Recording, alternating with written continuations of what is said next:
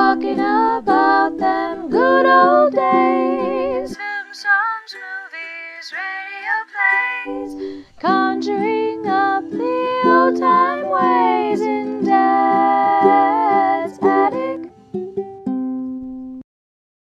Welcome, Dad, to your own attic. Well, thank you very much. It's kind of hot in your attic right now. I know. You're just reminiscing about the old days in the cold winter. Hot in the summer, cold in the winter, but I just put up with it. I have distinct memories as a kid coming up here, and you'd just be sweating, trying to work on whatever you're working on. Well, what have you been listening to, reading, watching, etc.? Well, please don't say more Last of the Summer Wine.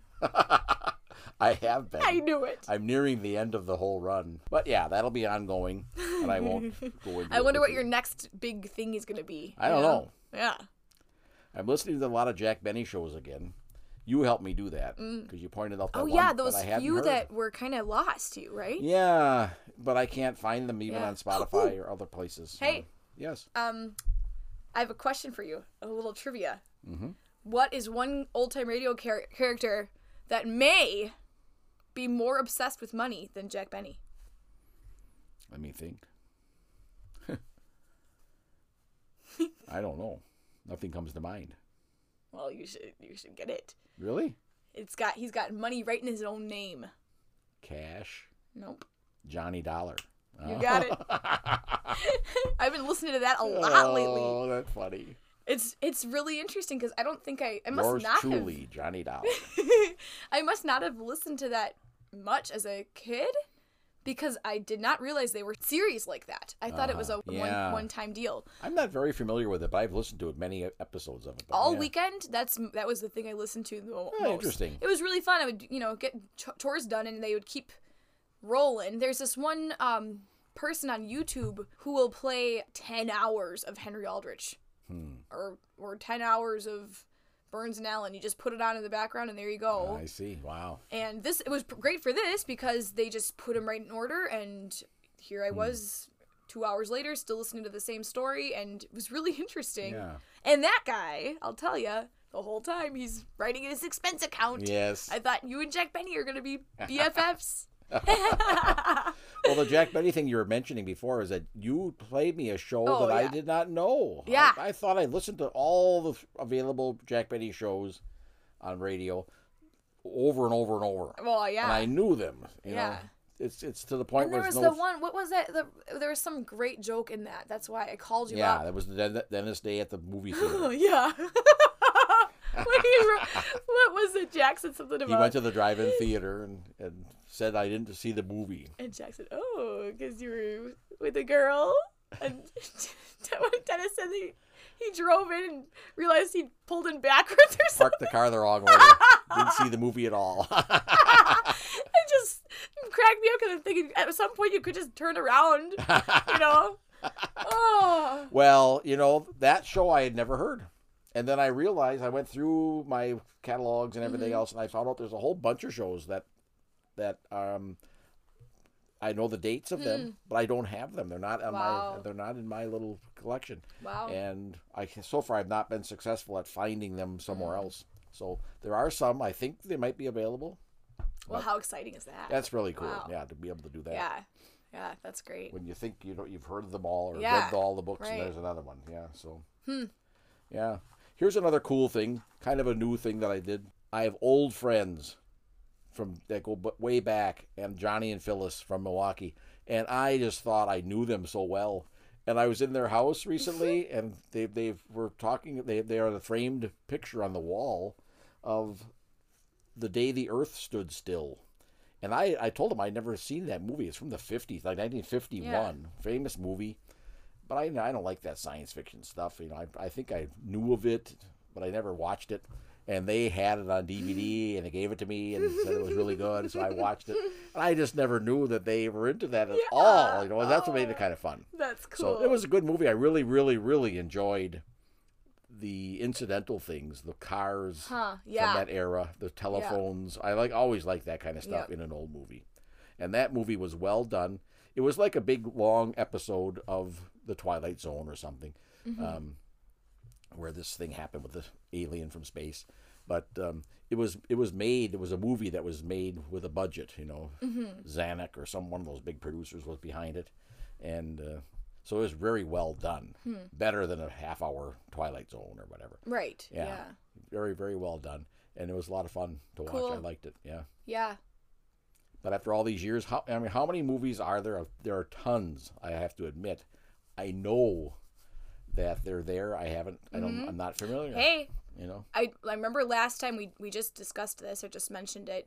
I had to go look it up myself though. There's a third Mr. Hulot movie. Oh, really? That I never watched, and I'm in the middle of it right now. And I thought of you because I think you got to really focus and watch for the details and things. But it's really fun, and I read about it. I was just curious, and they say a lot of critics say it's his best film, 98% on Rotten Tomatoes, just like It's a Gift. And that's why I brought it up last time, that the It's a Gift reminded me of these movies, and sure enough, he was inspired by that. I didn't know there were two.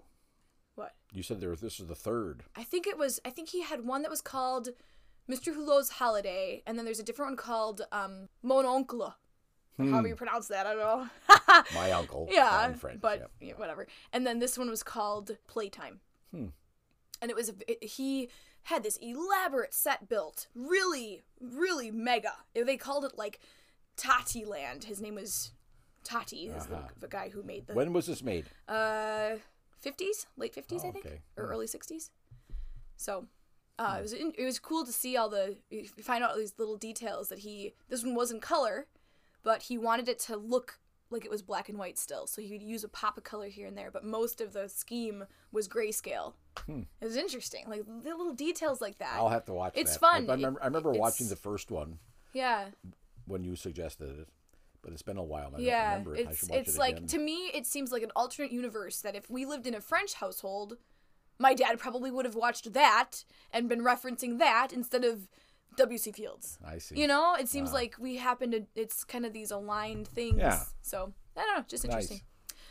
One more thing that's Yeah. new, that's old. It's just funny. This is so incidental, but I'm going to bring it up anyway.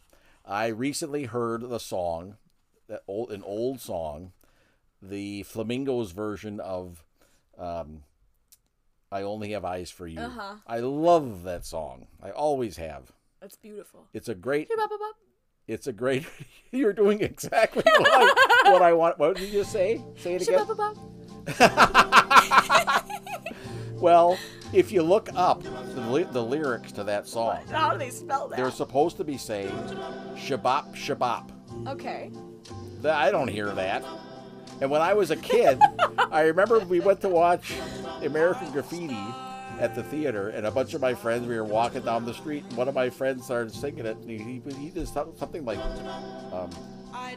drudge-a-bum, drudge-a-bum. So when I heard that song recently, I thought, what are they saying there? Drudge-a-bum. Drudge-a-bum. Also, just out of curiosity, did you happen to write that in your notes? Because I saw your eyes are burnt. I had to remember what it was, because it's just one of these things. They're not saying shabop, shabop. I think it sounds like shabab shabab. Oh, geez. I don't know. Drudge-a-bum is closer, but they can't be saying that. Oh, man. But No, it that all is a came great back to me song. when I heard that song. Yeah. I remember when I discovered that. I think I must have gotten, there was a weird CD from the library that had all kinds of old 50s songs like that. Mm-hmm. And Wolfman. Oh, sure. Mixed in, too. It was like random, after song number 5, there would be a little thing like that. I think he made records. Oh, cool. Albums where he would narrate and then he'd play these So old maybe songs. that was it. I don't know. Maybe, yeah. But I remember hearing that, and you told me your take on that song. You said, I love that song. And then later discovering the Sinatra version and making that connection, I thought that was so cool to hear the different eras do it so well. Both of them are exquisite in their own way, in my opinion. Yeah. I think that's so cool how someone could rethink it like that and keep it nice. They kept it so Sometimes beautiful. they didn't. Like the song Blue Moon was Yeah, a beautiful right. song, and the Marcells came up with that Blue bamba Moon. bamba bamba Oh, bamba yeah. that thing. People were like just aghast at that. But the kids liked it. It's a I good bet, song. Yeah. Either way, it's nice to have the luxury to sit back and get to pick through those. You get to hear all those versions and not really, when you're this far removed from it, now you can just say, oh, today I want to listen to the original Blue Moon because I'm feeling misty or something. And then the next day you can choose the other one and not have any kind of hang-ups. Sure. Imagine if you were older and thought, this is blasphemy, you know? Well, I remember a song when I was a teenager. They took the song Hooked on a Feeling, which was a popular song. That's really someone using their imaginations or something to come up with that. How weird that was. Yeah. But people, again, kids especially, thought that was fun. Yeah. They were doing it In your opinion, do you think it's... Ooga chugga. This is a good question, actually. Do you think it's better to have it come back into the public eye again and get a resurgence in a kind of a weird way? Or if I wrote it, I'd like that, Yeah. I mean... But it is, yeah, sure. Or would you want it to fade into nothingness because people forget about it? I mean, I don't know. I wonder how many of those kinds of songs failed that we never heard because someone said, bleh, how stupid. This is something that's new, but it's by someone old, I guess. Okay. I don't know. Adam just discovered yesterday, he was so excited. Oh, you should have seen him. He was like a little kid. He discovered that Bob Dylan, at some point, he had some kind of a motorcycle accident or something, and he retreated to recover in some cabin and wrote a whole bunch of songs that never, just the lyrics, no music to them. And so recently he gave those lyrics to all these really outstanding musicians, like a bunch of current musicians, and said, you guys put these to music now. And so there's this whole library of songs by Dylan. I didn't know this, But then, these modern musicians kind of made it their own. So it's kind of cool. I don't remember what the... Another Mondegreen coming up to mind here. What? It was when I was a kid, the same group that I was with. There was my friend Dave who used to go around singing when Dylan's song Lay Lady Lay was popular. Yeah. It was on the radio. That was a 45. That was a cut that off of his album that made it onto the radio and everything. Lay Lady Lay, lay upon my big brass bed is what he says. And he says it twice. And my friend used to, I don't know if, and when I listen to it now, I still can hear Dylan singing what my friend thought he was singing. And it's hard to not hear it. Lay, lady, lay upon a puppy grass bed. That's what he thought they were saying. It's so, these are Mondegreens. They're kind of fun. Lay, lady, lay upon a puppy grass bed. And we're like, he's like 13 years old. He thought that's what he was singing. He's going around seriously singing this.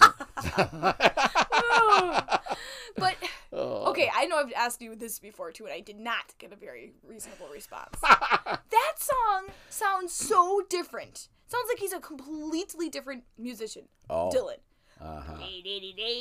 He's got that, like, frog voice. Well, and then he completely changes to this, rhythmic, almost poetic, like he's narrating. His usual songs are more.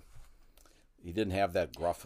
My question is, did he consciously change it? Was it because of overuse that he had to alter it, or was it like a decision at some point? Like, this is. I don't think it was quite like George Harrison singing "Dark Horse," where he had a cold. Right. And forever we've heard this hoarse voice. Yeah. But I think Dylan, he was trying to be romantic, and so he wasn't doing this usual raspy, more.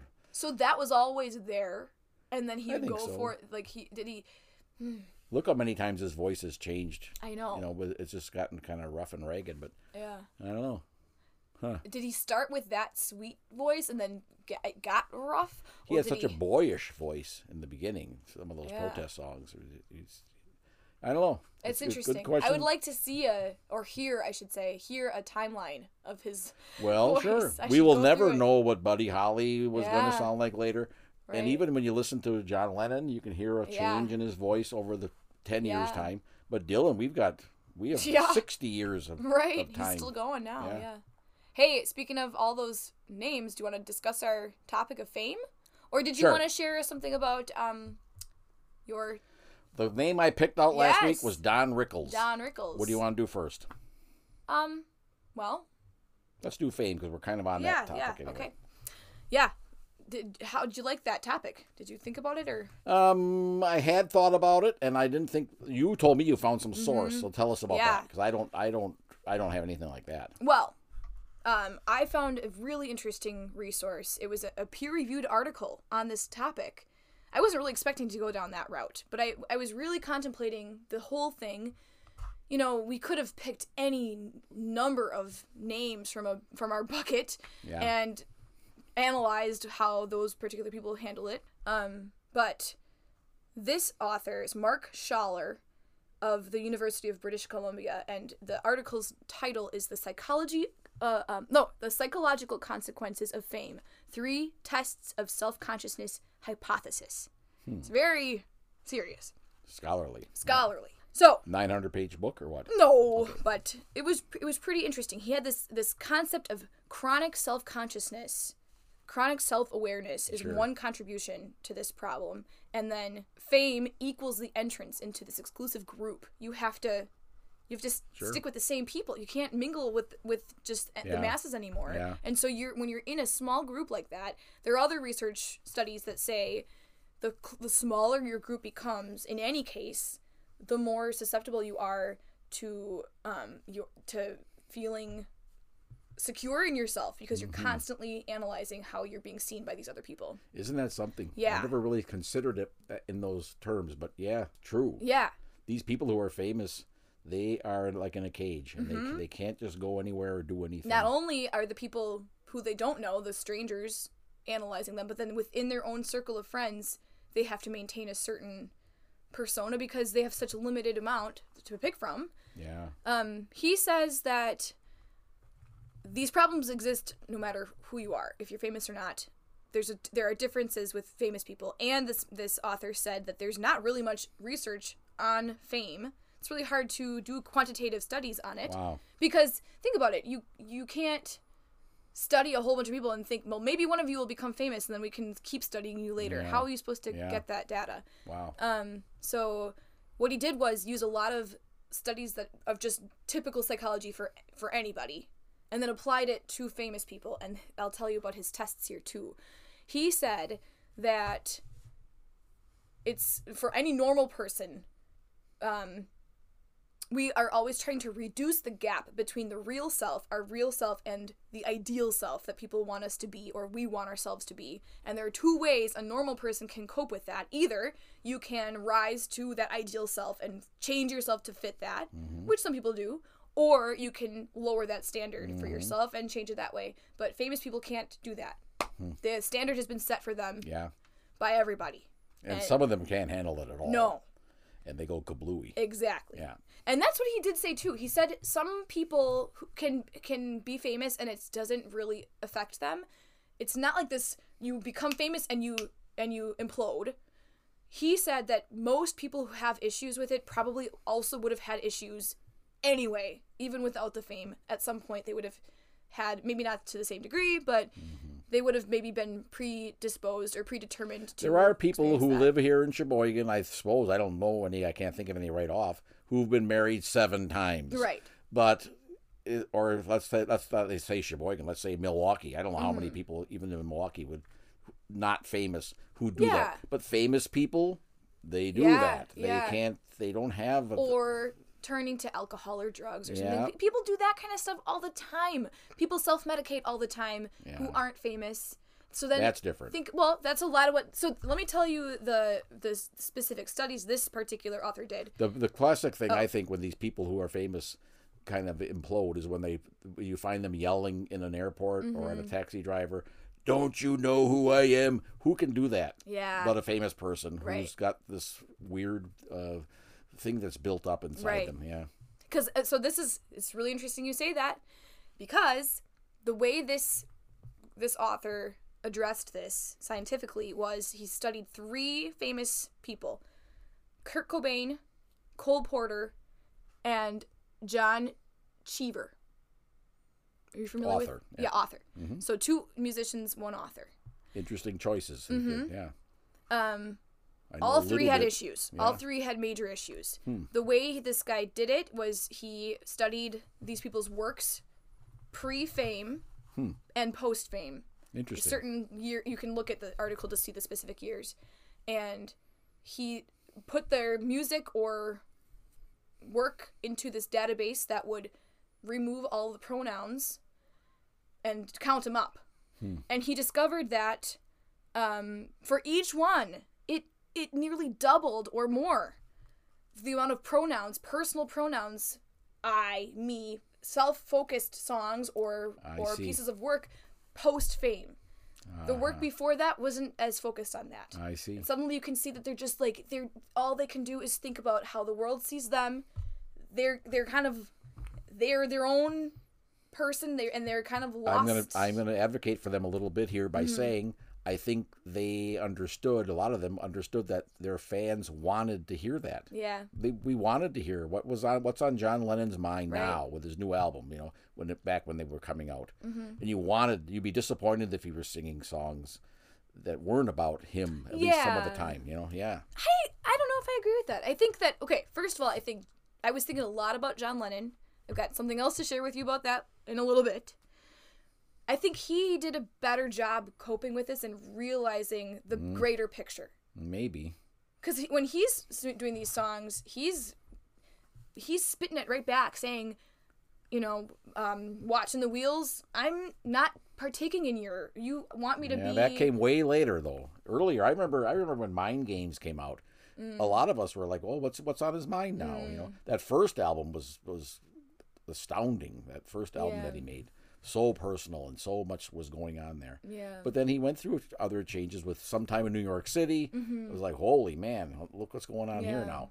You thought he was going off the rails a couple times. Then he would be back with these nice songs about loving Yoko or whatever. And he's a good example here. He is, yeah. Well, Dylan too. let me tell you this. The thing that popped in my mind immediately when I picked that out was the song Fame by David Bowie. With John Lennon. Yes. Singing background. Exactly. And he helped write it too. Oh. And also Carlos Alomar was part of that too. So I don't just know need who to that give is. I wasn't familiar Never knew either, there was but a third person yeah, involved. I think Okay. he did the music, the melody and things for it, I believe. So that song, I mean, I think to me that it seems like John Lennon, Elton John, David Bowie. There's like a certain crust of people who were in their little inner circle, but they did really get each other. They weren't trying to. It seemed like they worked together on this kind of thing, and they were experiencing it together. So to hear them put this song out, it was one of his best songs, and he hated it. Really? You know, he was so annoyed. Bowie said, I think fame itself is not a rewarding thing. The most you can say is that it gets you a seat at restaurants. And he did not didn't hate the song. He did hate the song. He was annoyed at the song. He was annoyed. That song success? represented so much. Because he was having fights with his manager. I see. And then people I think they were just fed up Who with would it. have guessed that? Yeah. Jeez. Yeah. I am fascinated by this thing you said about how they have this little circle of friends and that's they're limited to that. And I often wondered, how does it happen where, I'm just going to pull a name out, Jerry Seinfeld, he hears about Dave Chappelle getting attacked on stage. He could call him and say, "Oh, you know, I'm How are you doing?" How would you get into that little network? How famous do you have to be before you know somebody's phone number? Or even these athletes, you know, these LeBron James will call Giannis in Milwaukee. How do they get each other's numbers? Who provides that for them? How do Well, you? and think about it. I can't I call would these imagine guys. that it's probably a similar feeling to high school or something, where you're kind of like on the fringe maybe for a while, and then you make it, and then you're kind of like trying to. I would think it's similar to that. Yep. And I have this feeling that maybe there are. This is kind of a weird connection too, but sometimes there are better years in school and worse, where these kids really click, and this grade not so much. I wonder if that's the same thing in Generations of Fame, where maybe Lennon had these pals that saw through it and helped him get to a point where it wasn't so debilitating, and they could share in that together. Yeah. And then others maybe didn't. Maybe Kurt Cobain didn't have anybody. Maybe he didn't connect with anyone else.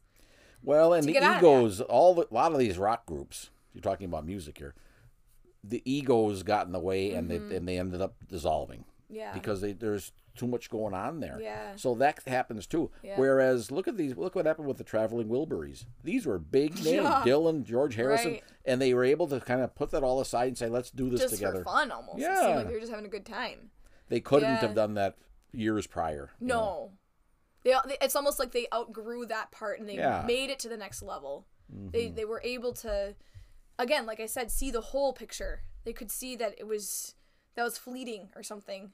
And There's I some- wonder if, people like, long ago we talked about Frances Bavier and how she kind of went into this secluded state. And it's sort of Frances sad. Bavier was in the movie The Day the Earth Stood Still. Oh, She had speaking Wow. role. Yeah. that's incredible. That was like 10 years before the Andy Griffith Jeez. Show. How could you not have known that or seen that? I didn't. Anyway, Yeah, go ahead. I just think that maybe us fans on the outside might think it's really sad when people just kind of fall into the woodwork or something. But maybe it's not so bad. Maybe that's exactly what she wanted, and who knows? It's funny because some of these things you're talking about, I did not expect to align with what I have to say about Don Rickles. Of all people. But some of this stuff Let's hear it. it's really there. I want you to finish yours.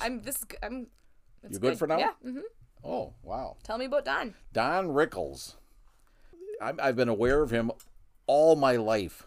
Maybe not before I was 3, but really beyond that, he's always been on TV. He's always been on The Tonight Show. He's always been on all these places that I'm so familiar with.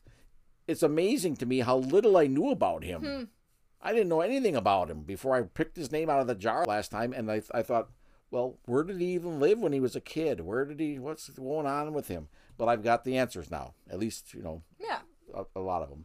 It's fun. He was actually a really good guy. Good. When I was a kid, I didn't like him at all. He was a kind of a loudmouth, insulting people. That was his whole thing, he was insult everybody and call on in nightclubs. He did it on TV too, but in nightclubs, he would pick on people in the audience.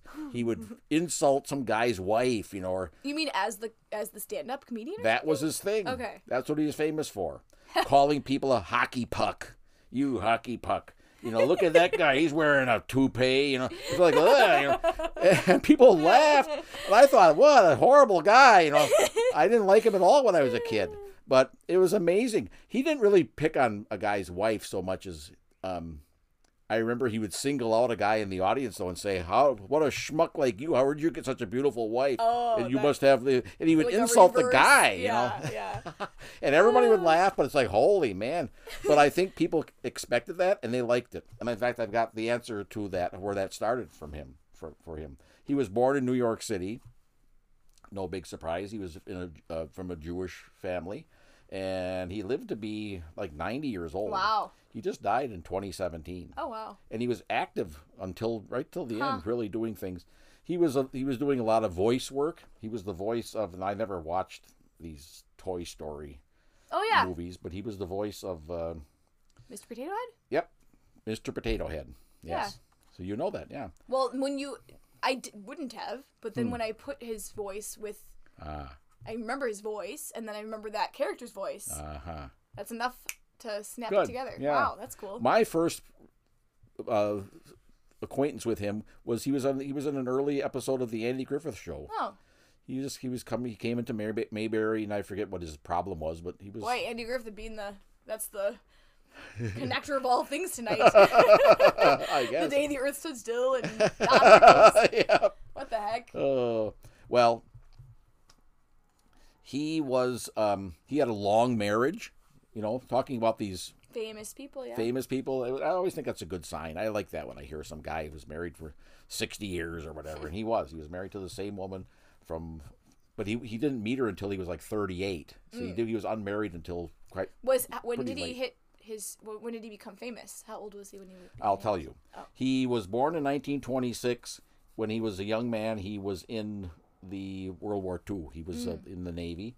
And when he got out of the war, he was probably then about 20. He went to acting school. He wanted to be an actor. He was a very good actor. He ultimately was in movies with Clark Gable, Clint Eastwood, Robert De Niro. He was in serious movies where Yeah. he did a good job acting. But when he first got out of acting school, he couldn't get good roles. He was frustrated with that, so he tried comedy. And he did comedy in New York, Miami, and L.A. Wow. I would And- think if serious acting didn't work out, comedy would be kind of a hard second option. You know? Jeez. Well, this is a real short version of his story, but he didn't like getting heckled, and he started dishing it back to the hecklers. And he found out real quickly that people liked his answers back to the hecklers more than his comedy. His comedy wasn't all that good, but they loved his stuff, Yeah. and he didn't really use much later in his career when he became real famous for this insult comedy. He didn't use a script. He didn't write jokes. He would just kind of go out there and let it fly. Wow. That's why when he had 2 different TV shows that failed, they didn't last a season because he wasn't good on TV with scripts and all that. Right, Then yeah. he had a show that lasted a couple years. I remember it. I don't think I ever watched an episode. CPO Sharkey. He was some guy in the military. It was a comedy, but that lasted a couple years. That was not his big thing. His big thing was going to those roasts and insulting everybody. Being on the Tonight Show, insulting those nightclubs in Las Vegas. This probably aligns with that time period too, right? We remember last season we With the talked comedies? about how there was a big surge of upcoming. Guess who comedians. his best friend was? And I knew this I remember hearing this a long time ago, and my research verified it. What? His best buddy, who he went on vacations with, their wives were best friends too, Bob Newhart. Oh, Don Rickles and wow. Bob Newhart. That makes sense. Yeah. Huh. So that's kind of Wow. cool. But here's the story. He was in Miami. This is unbelievable, actually. He was in Miami in a nightclub telling jokes, doing his thing with insults and all that, and he spotted Frank Sinatra. And he didn't know Frank Sinatra, but he started dishing it out. And he said Wait, something. he didn't know him or he didn't know of He him? knew of him, Okay, but he I didn't. was gonna They say, weren't. Later, they darn. became friends. Well, yeah. Okay. He said, "Oh, I see Frank Sinatra's here," and he started giving him stuff. So he said something like, "I saw you in that last movie you were in," and he insulted his acting ability, which I don't think you should do to Frank Sinatra. And then he went as far as to say, "Why don't you make yourself at home, Frank? Hit somebody." That's pretty. I think You're like asking for it then. Sinatra loved it, and Sinatra became good friends with him, got him work in Las Vegas and everything else. Oh my So- god. Ooh, that could have gone one of two ways. I know. Whew. And there's another incident where he was in. This was 1972. Rickles was at the Copacabana in New York, and he was told there was this mobster in the audience, Crazy Joe Gallo. And he was told, "Be careful, don't rib him." Well, he did. He did it anyway. And this Gallo liked it. And they became kind of friendly that night about it. Yeah. And Gallo invited Rickles to come after the show to Umberto's Clam House. They were all going there for food after the show. And Rickles begged off and didn't go. And Gallo was shot and killed there that night. Ooh. Isn't that something? So, Ooh, yeah. What story? What Oh. the heck? Well, he let it fly, and it was like Yeah. people I think went to his shows. Maybe remember that Gallagher guy? Yeah. You go to his shows, and you're half expecting Expect- getting something in the face, Yeah. a piece of And watermelon. that's or part something. of the thing, Yeah. right? So you'd go to Rickles, and you were like, Get ready for he could pick on me, and you you know. have to be have a good attitude. Because if you're the one in the audience who's annoyed, then Yeah. you're the one who's You everyone's shouldn't gonna go. turn on you, right? Yeah. Yeah. I bet that's probably why those two liked that, because they were famous in their own Ah, what was his name? Gallo? Joe Gallagher. Gallo. Not Gallagher. No, don't get them mixed up. Yeah, he probably never got anybody, never had any fun like that. Yeah, everybody's afraid of him. And Sinatra too. It's a different form of Right. fame. Yeah, yeah. So to have somebody treat you like that, like just like anybody else in the audience, must have been a kind of a refreshing thing. Uh-huh. Jeez. But Rickles, yeah, he died in 2017, and he was pretty active right up to the end, Cool. doing things. It's kind of cool. Yeah. I Yeah, had his record. He had a it was a pretty good selling album. Hello, Dummy. I don't remember. I gotta listen to some of his comedy. It's mostly insults, Yeah. which can But be now funny. that's become I wonder if he spearheaded that, because that's become kind of a comedy theme for certain comedians, I think, Yeah. right? I mean, I wonder if he was one of the first to go ahead with that, you know? Well, Probably. what was that restaurant in Chicago you used to go to? Oh, Ed DeBevick's? Yeah. Yeah. Where you go in and they Yeah. insult you and treat Yeah. you real poorly, and people would go in, they wanted to do that. Yeah, So, right. The food was probably pretty good. I don't think it Yeah, was not excellent. great, but you went for the insults. What would they do? Like, sit down over there. Or this Yeah. was just kind of like, whoa, and you laugh, you know. Right, yeah. It was always kind of nerve-wracking. Oh. Yeah. I think that's good that you researched him, because it sounds like an example of someone who became famous but didn't get wrapped up in all of it too much. Because Yeah. I do think that what we talked about last time is that I think fame does something to your consciousness, yes, but I think it's a magnified version of what any normal person experiences. Some people are more affected by certain things than others. Yeah. And you know, we all get to sit on the outside and watch these famous people and see how they handle it. Mm-hmm. But I think that for everyone that kind of goes off the rails, there's also somebody who's doing just fine. Yeah. And maybe they aren't in the news because they're just at home and enjoying life, but famous. You know, I mean, I think that and people go through phases too. That's the other thing. It's unfair to say, oh, this person is not doing well, because I mean, do we all have perfect years, perfect lives all the time? You know, don't we all ebb Yeah, and and flow there's like that there's that term, overnight sensation. If that happens to you, Yeah, that's hard. true. You know, it's harder. But sometimes it's gradual. Yeah, You know, right. and you get Some people seek it out, others it's look at thrust Rickles. upon them. Rickles, when he did that to Sinatra, suddenly he was like vaulted into this spot. Right. Yeah. And where he was friends with Frank Sinatra. They were good buddies. He was kind of part of the Rat Pack a little bit, Don Rickles. Not really, but he was, you know, they liked each rubbing other. elbows with each other. Yeah. But I mean, clearly he was sort of seeking that out, though. Too, he was on Yeah. stages and trying. Like, I Right, think if you yeah. weren't interested in being famous, you could also just take to the woods. You know. That's those people who win the lottery. You know? Yeah, All of a sudden they got all this money and everybody's looking at them and, Right, and right. wanting things, and Yeah, they it's a little can't handle different. that. Everybody Interesting. knows that one of my favorites is Paul McCartney, of course. But I think he seems like somebody who, I don't know what a normal day for Paul McCartney is, but I have to say, it just seems like that guy knows exactly how important he is to this world, and so he'll do these little kindnesses, just do a little interview here or there, share a little personal story, and then, or just touches a person on the shoulder. That's and all it suddenly takes. they're like, oh, now I've been touched by Paul McCartney. I mean, Yeah. they can, then for the rest of their lives, he understands that something so little like that can impact somebody, so he'll do it. And then he'll go be in his personal house. And he won't, you know. Sure. It's He knew how to do that when he was just a kid or young. He was like 21 or 22 when they got famous here. And in Milwaukee, and this is not a real well-known story, but I remember reading it in the local paper. When they came to Milwaukee in 1964, I don't know when it was, somewhere around there, they played in Milwaukee, and he got wind of this one girl who was supposed to go, and she had like a bad cold or something, a bad sickness. She couldn't go to the concert. He heard about it, and somehow he reached out to her and went to visit her, or made a Wow. call to her or something. You know, that kind of stuff. He Yeah. was just young then. Yeah. But now he does it, like after Yeah. 9/11 in New York. He came, you know, he was there, and he sang a special song. Wow. He recognized Yeah. the gravity of that. And, right. And I think there are some people who realize that, okay, I'm so famous, I can't. What else am I going to do with this? I have this now, and then they use it in a way that will be productive for everybody. And to me, it's really just a gift. It's not like, I don't know that he's getting much from that anymore. Yeah.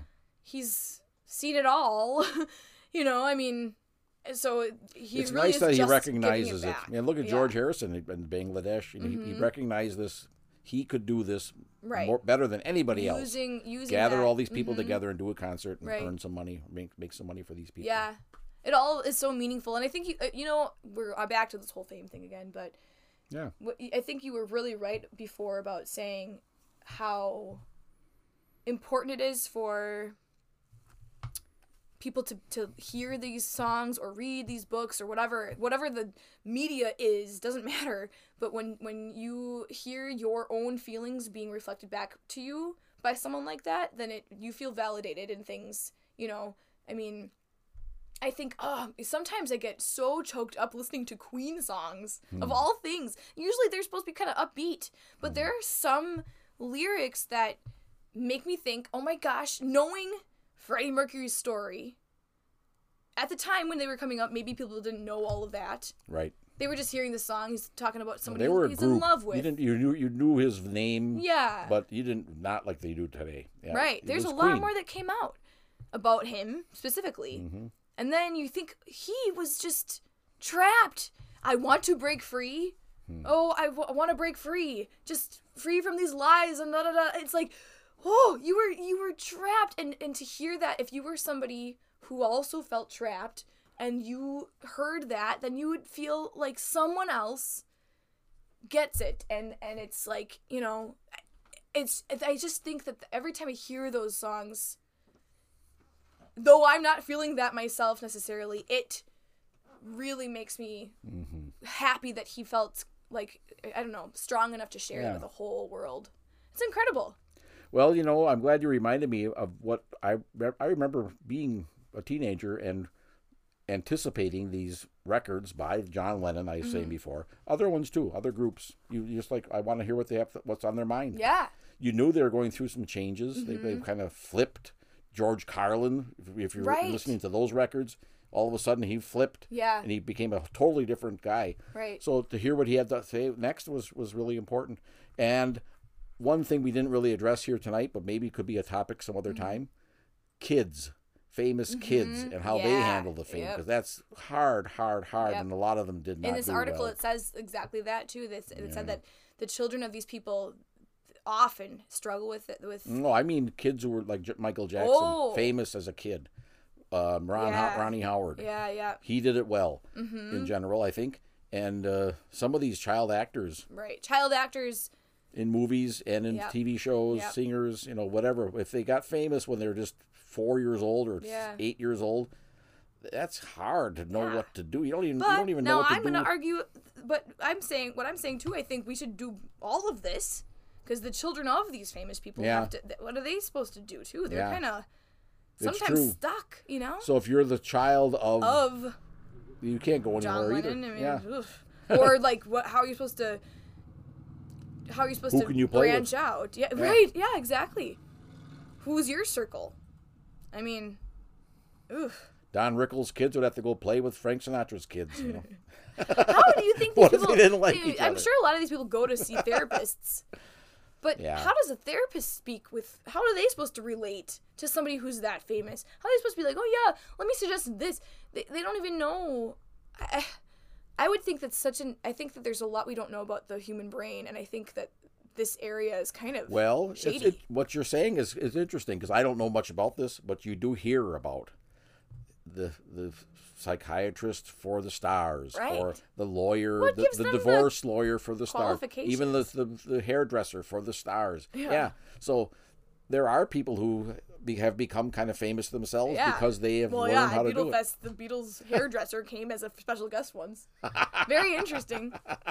I mean, he gave you an honorary haircut, and you got a little snip of hair. Anyway, well, should we pick a couple from the jar? Although, you know what? I didn't ever get to my Dave Brubeck. Oh, you were supposed to do Dave Brubeck, I'll but you save didn't. that for next time. Okay. Because this was just too interesting. So, yeah, I agree. We had a broad topic of fame. I know. We could revisit it, actually. Talk about it for hours, really.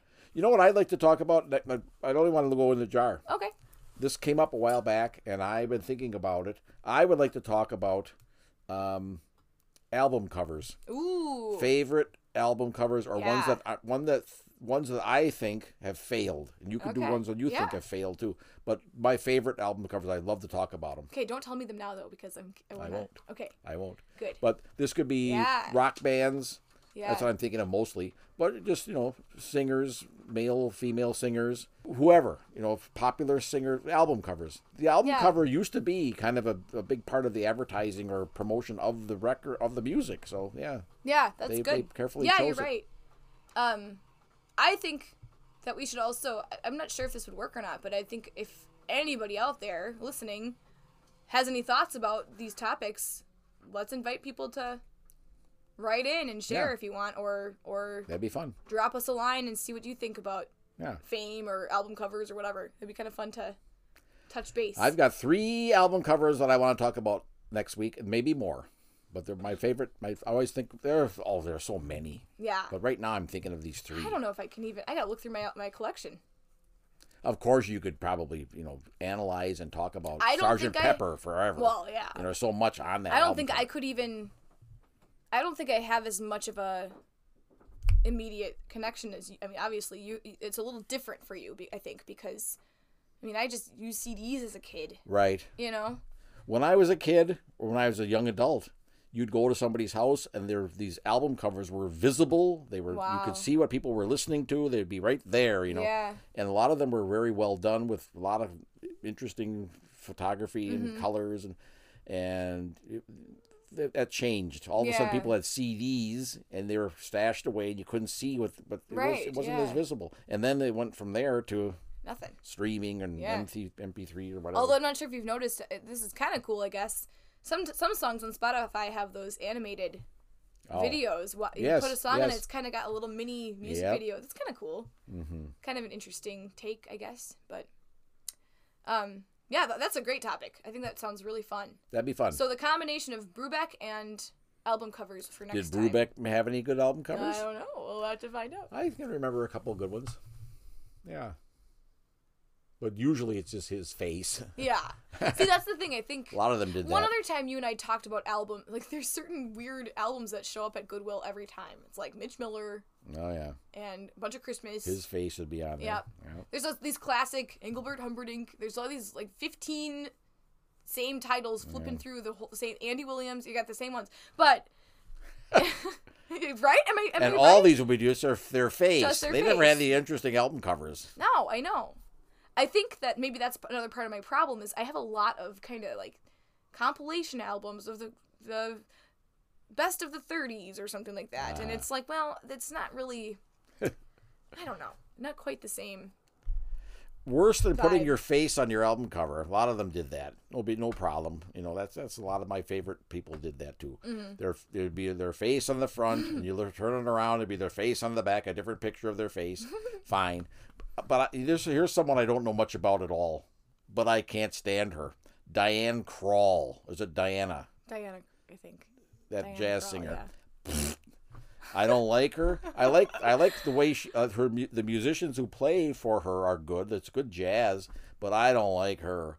And I think it goes back to someone I know had her CD, and my God, there's a picture of her on the front. Okay, fine. And then you open it up, and this little booklet with about 70 pictures, it opens up like an accordion. They're all pictures of her. All these. She's just not smiling.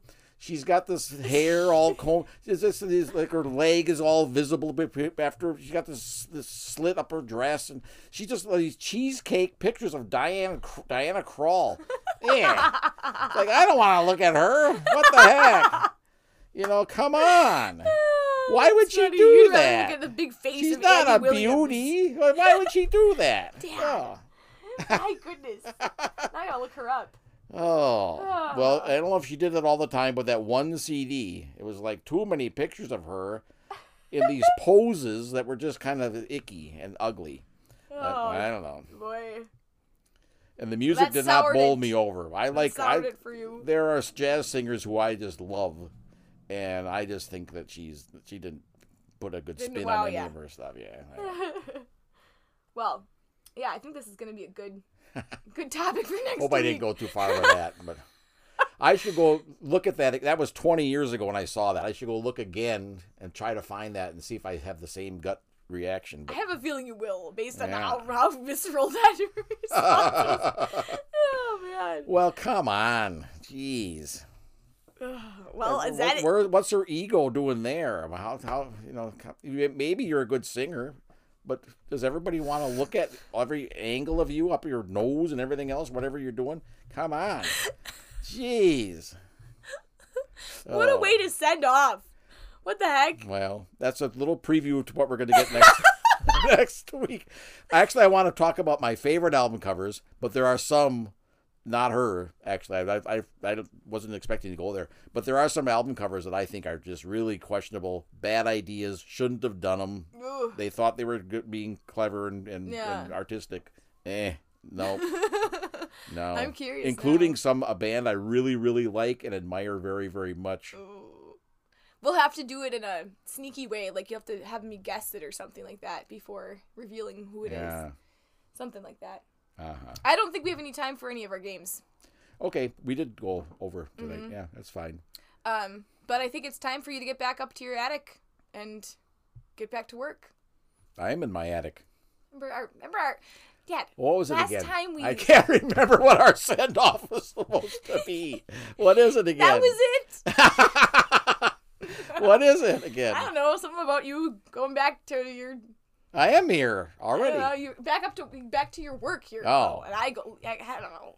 Boy, is this clunky. I remember we had something fixed up that we were going to say. I better write it down next time. Well, what? The way you wrote down Baba Shoot or whatever. What was it again? Who's going to remember that? I got to look it up here again. He's got his notes. Drudge-a-bum. Drudge-a-bum. Drudge-a-bum. Drudge-a-bum. You listen to that song. Yeah. I Only Have Eyes for You by the Flamingos on the way home. You'll hear it. You'll hear Drudge-a-bum. You won't hear Shabop Shabop. Okay, whatever you say. Okay. Well, until next time. Okay, yes, good night. I don't know if it's cloudy or bright.